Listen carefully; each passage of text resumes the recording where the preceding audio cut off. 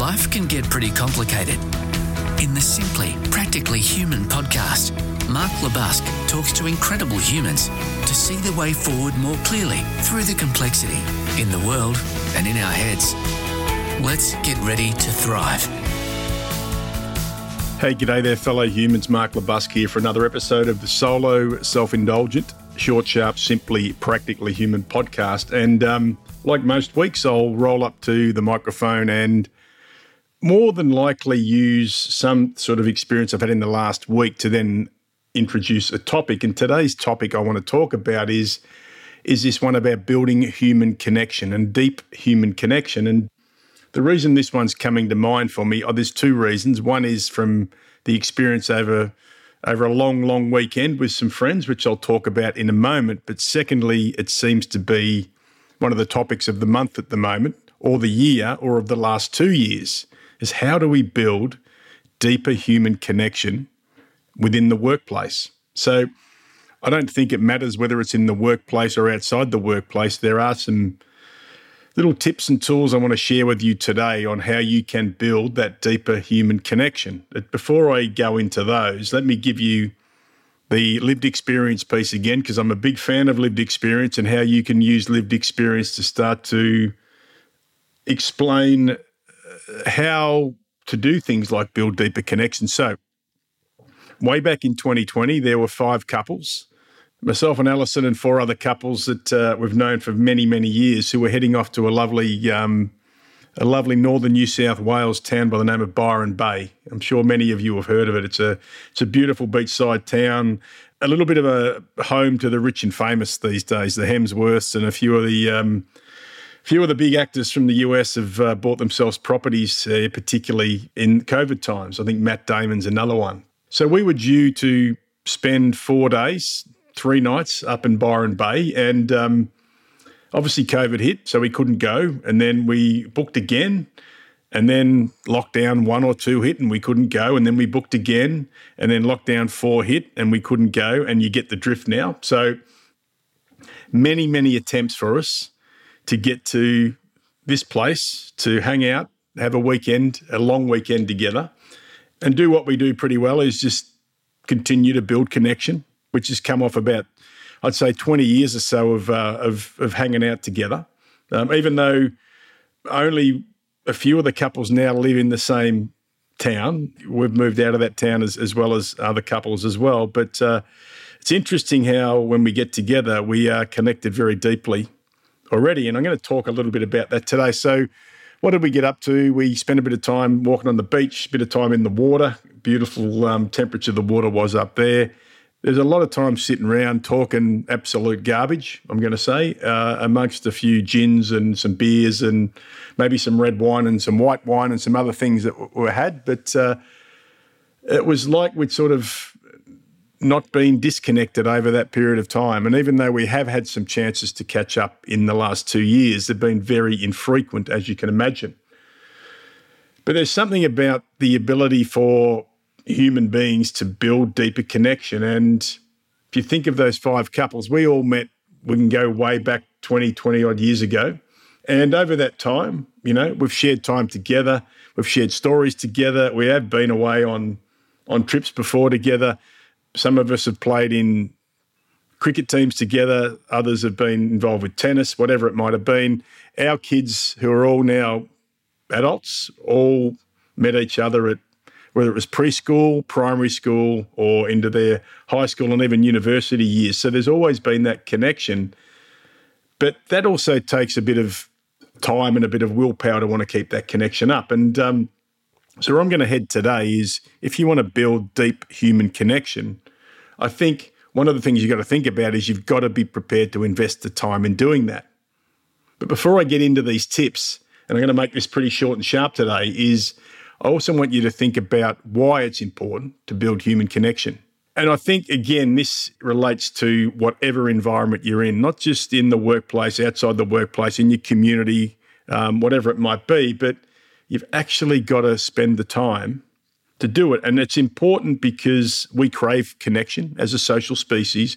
We want to belong to something. We want to find commonality with others. And what this helps us to do is start to build on our engagement and being engaged with another human being or another group of human beings, so that when times get tough, and they will get tough, we don't just float through life, everything going beautifully. We've seen a bit of that in the last couple of years, and even before that, is that when times get tough, and they do, those who are more deeply connected will unite and get around each other, as we call it, versus fracture and start to disintegrate, fall apart, and become dysfunctional. So if you've been thinking about how can I build deeper human connection, and I'm going to talk now about the workplace, well, I'm going to share with you 6 or 7 of my tips that come out of my first book, Being Human, Why Robots Aren't the Answer to Business Success. And I think this is following up from a podcast, a short solo one I did recently on the first 5 questions. These are the reasons why building deeper connection are important, and what you need to do to get to that point where, even though you may not have caught up with people for a period of time face to face, and we're all starting to do that again, it only seems like yesterday that you were together again, because you've got that special bond, that special commonality, and that special connection. So the first one is, you've got to think about this as a long game. Like, it's not done with a couple of catch-ups here and there throughout the year. This is a long game, and it requires us to take it seriously and to think about this as time that we create to build connection, to find the commonality, and to think about it, as I say, is valuable work. So I know that at different times when people will say, oh, they're always out having coffees or they're hardly doing any work, I think we've got to start to pull our heads out of our asses about what work is. And work is not just sitting at your desk or sitting on your Zoom call or your Teams call or your Skype call or whatever it is you might do today. Work is also the human element of work. So first of all, create time for it, and regular time booked in over the year. And I say over the year very deliberately, because it's going to take you years to do this. There's no short, sharp, silver bullet, magic pill to building deep connection. And see it as valuable work. This is the human work. So if you need to slightly change your mindset, or change your mindset a lot, is get out of this ridiculousness that this isn't work, because it's really important work that allows the more technical process, programmatical work to happen really well.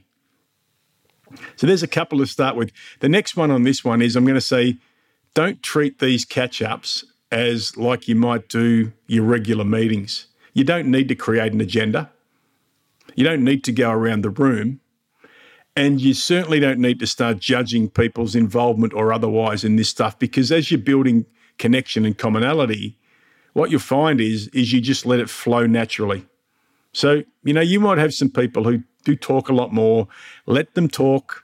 Don't cut them off. There might be some people who are sitting there just listening and learning at the time and looking for those commonalities and those connections.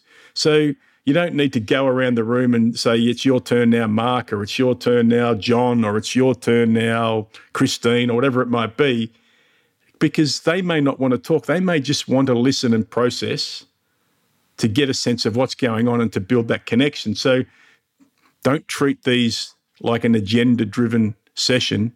Be very informal with them.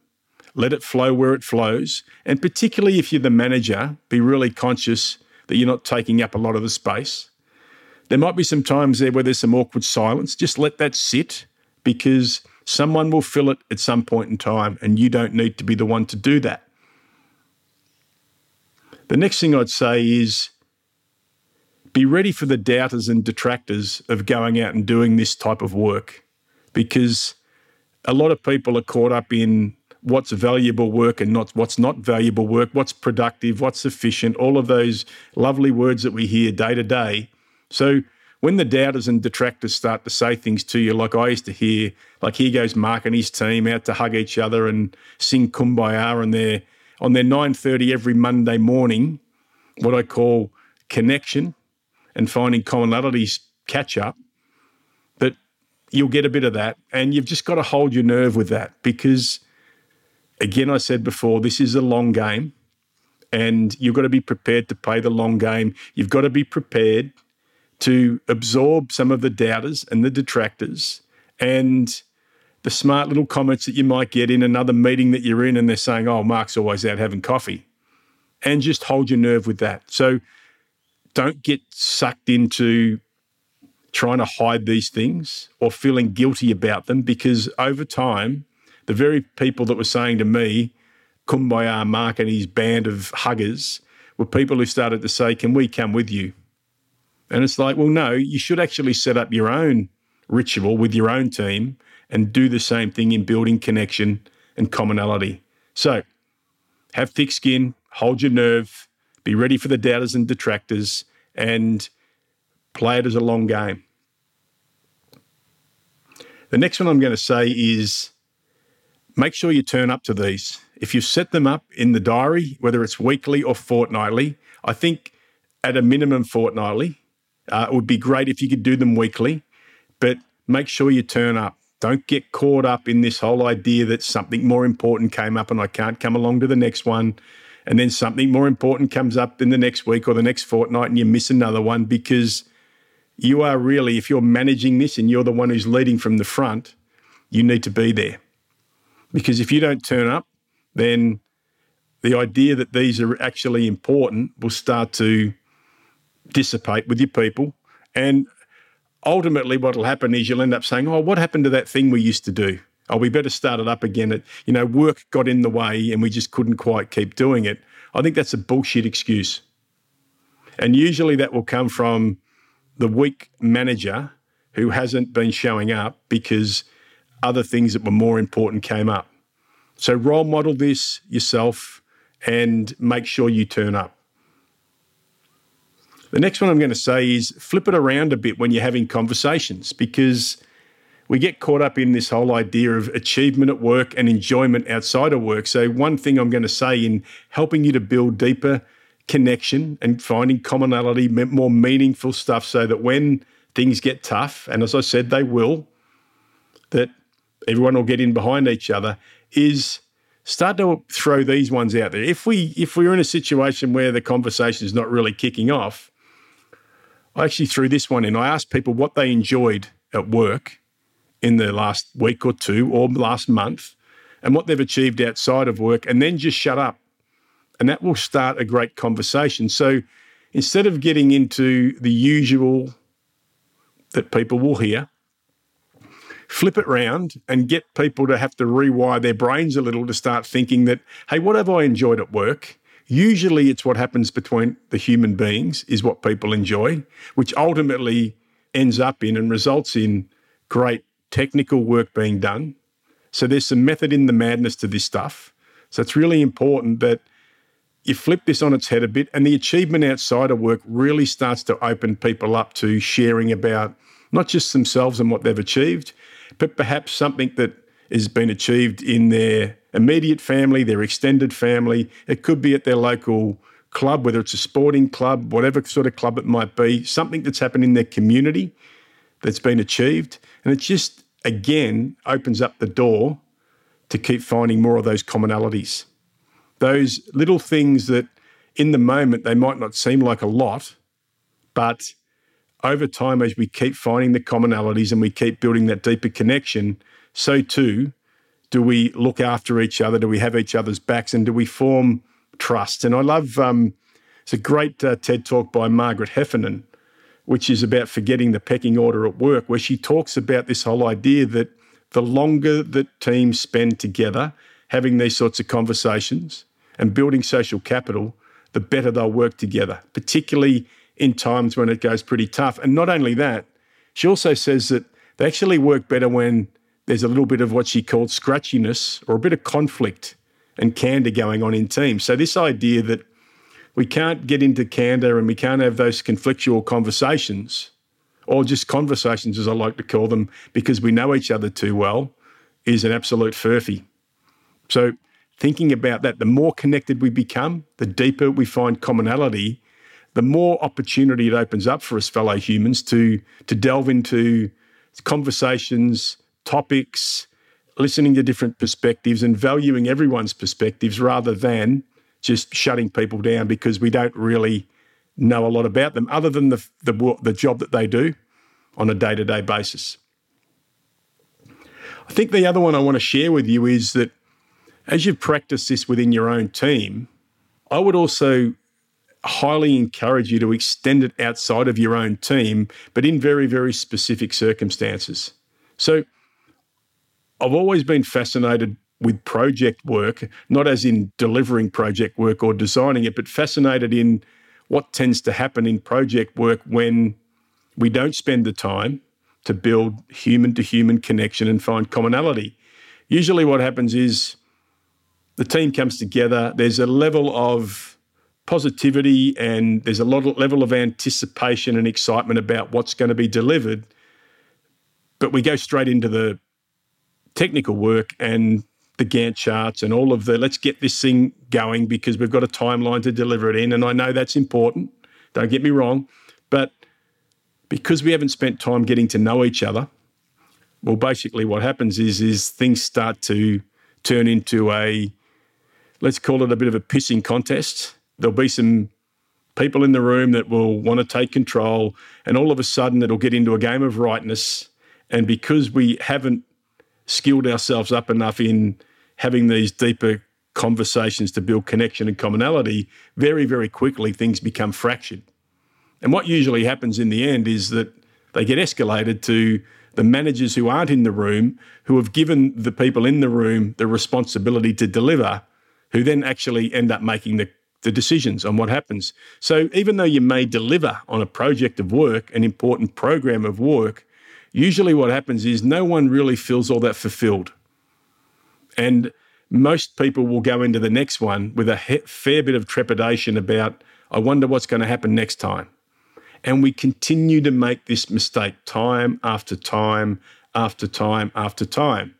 So my suggestion here is spend the first of your program meetings, your project meetings, your kickoff meetings in simply connecting and finding commonality. And, I've talked about the first 5 questions before. You could do things around what do you expect of me? You could talk about work style preference. I love the idea of talking about what people do to get balance outside of the workplace in their lives, because that can start to really open up finding commonality and connection. And at times where people are working in these project groups where they come from different parts of the business and they'll have narratives, stories, judgments made up about people, the things that can break those down are that we find commonality and connection.